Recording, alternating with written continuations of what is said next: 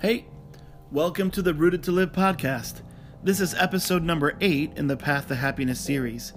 We've been considering how Jesus describes the truly blessed or the most happy kind of life. If you were to search on the web for how to be happy, what tips or suggestions do you think you would find? The results that I first found were suggestions like, hey, get more friends, or work from home, get a stationary bike, eat breakfast by a window. One suggestion I saw was smile more, dance. Another site I saw online was choose fruit over chocolate. And my favorite was, if you'd like to be more happy or a blessed person, get a pet. Jesus suggests and describes the blessed life in a very different way. In Matthew chapter 5, starting in verse 1, we read, "Now when he saw the crowds, he went up on a mountainside and sat down. His disciples came to him, and he began to teach them, saying, 'Blessed are the poor in spirit, for theirs is the kingdom of heaven. Blessed are those who mourn, for they will be comforted. Blessed are the meek, for they will inherit the earth. Blessed are those who hunger and thirst for righteousness, for they will be filled. Blessed are the merciful, for they will be shown mercy. Blessed are the pure in heart, for they will see God. Blessed are the peacemakers, for they will be called sons of God. Blessed are those who are persecuted because of righteousness, for theirs is the kingdom of heaven.'" And that's where we are today, that verse 10. "Blessed are those who are persecuted because of righteousness, for theirs is the kingdom of heaven." Jesus continues, "Blessed are you when people insult you, persecute you, and falsely say all kinds of evil against you because of me. Rejoice and be glad, because great is your reward in heaven. For in the same way they persecuted the prophets who were before you." Jesus seems to be going to another level here. See, truly happy people, the truly blessed people, are persecuted people. Persecuted for what? Well, not for race, ethnicity, or political affiliation. Jesus says for righteousness. Verse 10 and verse 11 are parallel. They go together. Jesus says, "Blessed are you," or truly happy are you, when people say all kinds of things against you, insult you, persecute you, because of me, meaning himself. Jesus equates himself then with righteousness. Persecution arrives as a result of living a verses 3 through 9 lifestyle. There is a difference between being persecuted for being like Christ and being ridiculed for anything else. I mean, let's be clear about that. You may say, well, I know lots of people that don't like me. I'm a persecuted Christian. And I would probably ask, are you sure? An example would be, it's not persecution when we don't get the promotion because of a poor work ethic. It's not persecution when we're confronted for being rude. It's not persecution if someone doesn't like whom we voted for. This is for being as Jesus. That's what Jesus is describing. The persecution he's talking about is the person who's persecuted because of being as him. So what might that persecution look like? Jesus describes it in verse 11. Insults, false accusations, or falsely say all kinds of evil against you. So persecution can be an insult, false testimony. Sometimes it's physical harm, sometimes even murder. But it's because of being like Jesus.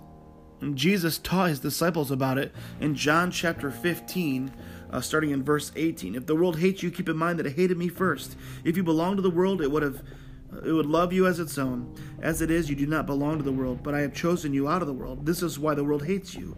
Remember the words I spoke to you. No servant is greater than his master. If they persecuted me, they will persecute you also. If they obeyed my teaching, they will obey yours also. They will treat you this way because of my name, for they do not know the one who sent me." Persecution takes lots of different forms, but the reason for the persecution Jesus is speaking of is because of being like him. Why was Jesus hated, some might ask? I mean, a lot of people really like Jesus, what he had to say, and the influence that he's had, but why would someone hate Jesus in that time? Well, Jesus was hated for his righteousness, for being Jesus, and so too will anyone who is like him. He not only taught his disciples about persecution, but actually promised it. In Matthew chapter 24, verse 9, he tells his disciples, "Then you'll be handed over and persecuted to be put to death. You will be hated by all nations because of me." Not the kind of promise most disciples, I'm guessing, would grab onto or hold onto. But it's not only promised to them. Later, the Apostle Paul, who would himself face terrible persecution because of loving others enough to tell them about Jesus, writes a clear warning to all believers in 2 Timothy chapter 3, verse 12. He writes, "In fact, everyone who wants to live a godly life in Christ Jesus will be persecuted." Interestingly enough, there are a lot of differences between what Jesus taught about following him and what is taught today in our cultural context about the Christian life. And I'm speaking of the cultural context of the United States of America. I know there's many listening outside of our country, but one of the biggest differences we see here between living the life of Christ, living the Christian life in the States and in other places around the world, is sometimes a lack of intense persecution. Sometimes churches here and preachers here, we actually withhold the promise of persecution. And the reason why is because it's not just a sellable notion. We just don't want to talk about it. It's not a very happy thing to talk about. But the scriptures are clear that truly following Jesus will bring persecution. You know, I've wondered for myself, what could it say about my faith that I have not yet endured mighty persecution for his sake? Now, I should say, Jesus isn't commanding to try and go get persecuted. It's simply a statement of reality for those who are living a verses 3 through 9 kind of life. For the early church, persecution was a reality, and they needed encouragement in light of it. In Philippians chapter 1, verse 29, Paul writes to encourage believers who are suffering, "For it has been granted to you on behalf of Christ not only to believe in him, but also to suffer for him." Is this real in your cultural context? Maybe you're in a place and you live in a location where tolerance is really kind of the virtue of the day. And compared to other cultures where I live, there is a form of tolerance for sure. But if Jesus' description of happiness in Matthew chapter 5 verses 3 through 9 is true in our life, then it's more likely a form, the persecution you're facing is the form that we see in how he describes persecution in verses 10 through 12. And if it's not happening now, then maybe it will be in the future. But a question that is fair to ask is, why would anyone persecute righteousness? Who would want to persecute the merciful person or the pure-hearted person or the peaceful person? Jesus actually tells us the answer in John chapter 3 in verses 20 and 21. "Everyone who does evil hates the light and will not come into the light, for the fear their deeds will be exposed. But whoever lives by the truth comes into the light, so that it may be seen plainly that what they have done has been done in the sight of God." Evil hates those who embody the qualities described by and found in Jesus. He was persecuted, so too will anyone resembling him. How many peacemakers preaching the gospel of peace through Christ are beaten, jailed, and killed every day? How many believers around the world are ridiculed because of, in pursuing righteousness, they refrain from something the darkness calls good. They refrain from something that darkness calls good and we call sin or we call selfishness. Genuine righteousness condemns other people by implication. It creates a tension in those not living in God's righteousness. And this is another reason why people would persecute those who are righteous. They don't want to experience that tension.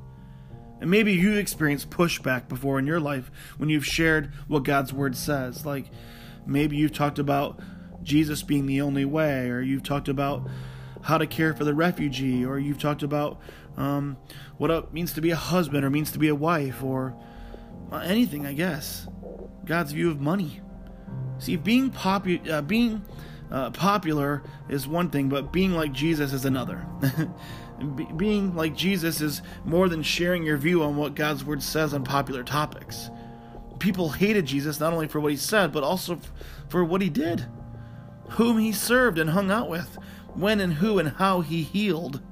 You can read about that in Luke chapter 6. People get really upset because Jesus healed on the wrong day. And John chapter 11, when Christ raised Lazarus from the dead, not everyone was happy about that. People got upset when Jesus spoke about how to forgive, and they got upset with him and plotted to kill him, and when they saw how he loved and how he gave of himself. When was the last time you were persecuted for being too forgiving, too patient, too kind, or too generous? If you're living out of Christ's righteousness in the world, people aren't going to like you. And as for me, if I must be persecuted, I want it to be clear to the world that they're persecuting me for being as Christ. Sometimes I think that maybe I'm too cowardly. In Revelation chapter 21, Verse 8 states that the cowardly will be consigned to the fiery lake of burning sulfur. Would we expect people outside the church to push back? We should expect it, I guess. But have you ever thought about how much persecution happens amongst Christians themselves? Just one believer to another, slander, false testimony. Maybe sometimes persecution comes from within. Have you ever been persecuting others lately because of their desire to follow Jesus and his mission for those who follow him? So, how are the disciples then and the ones to come, meaning us, supposed to respond to this persecution? Well, let's look at those scriptures again. In Matthew chapter 5, verse 10, Jesus says, "Blessed are those who are persecuted because of righteousness, for theirs is the kingdom of heaven." Then verse 12, here's the response that we should have. "Rejoice and be glad, because great is your reward in heaven. For in the same way they persecuted the prophets who were before you." Jesus says to rejoice when you're persecuted. How can we be glad when we are hated, mocked, tortured, killed? And the answer is found in the promise. Jesus said in those verses there, "For great is your reward in heaven." Why can we be glad for persecution? Number one, because the kingdom of heaven is yours. That's why we can. And number two, Jesus says, because there's a great reward. Jesus encourages disciples to desire the reward of heaven more than the rewards of the world.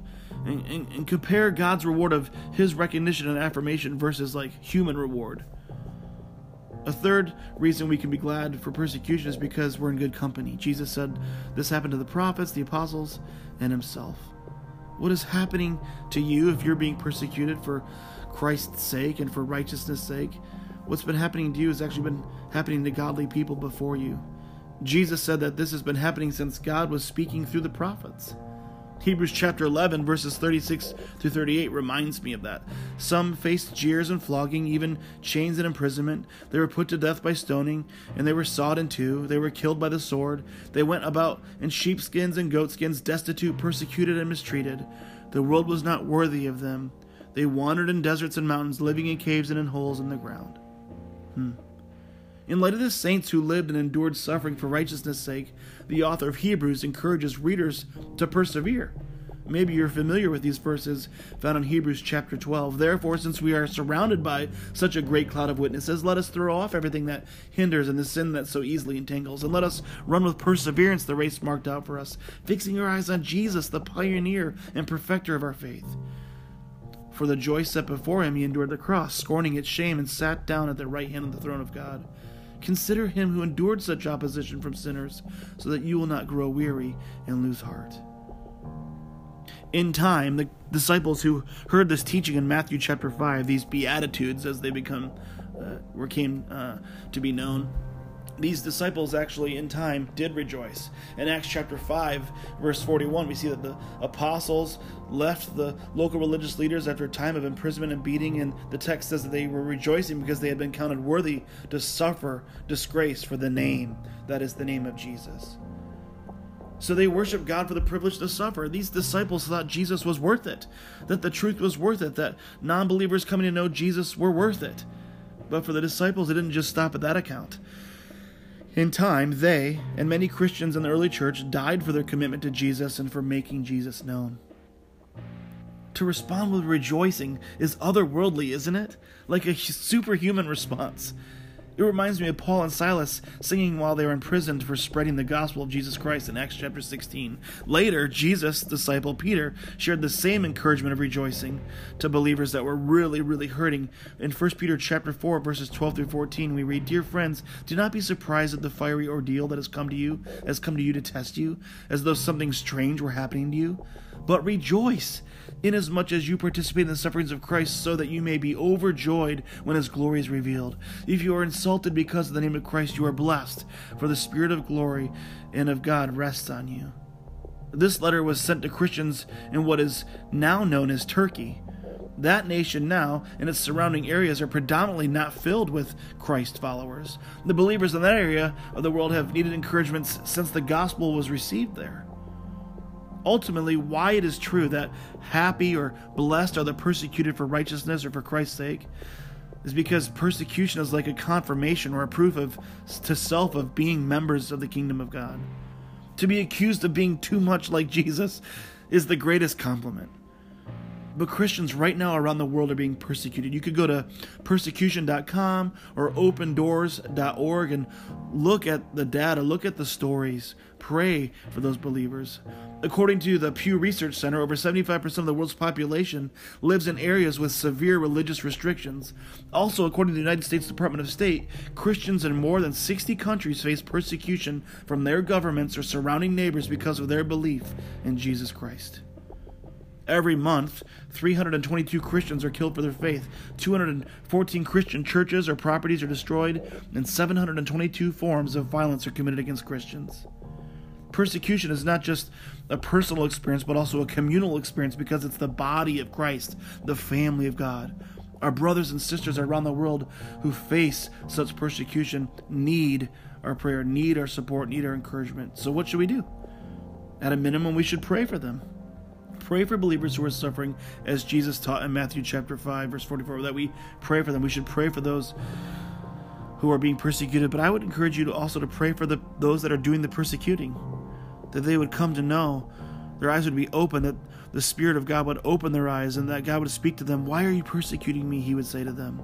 We can pray for them as well, to bless those who persecute, to pray over them, to pray for our enemies, that they might become part of our family, the family of God in Christ Jesus.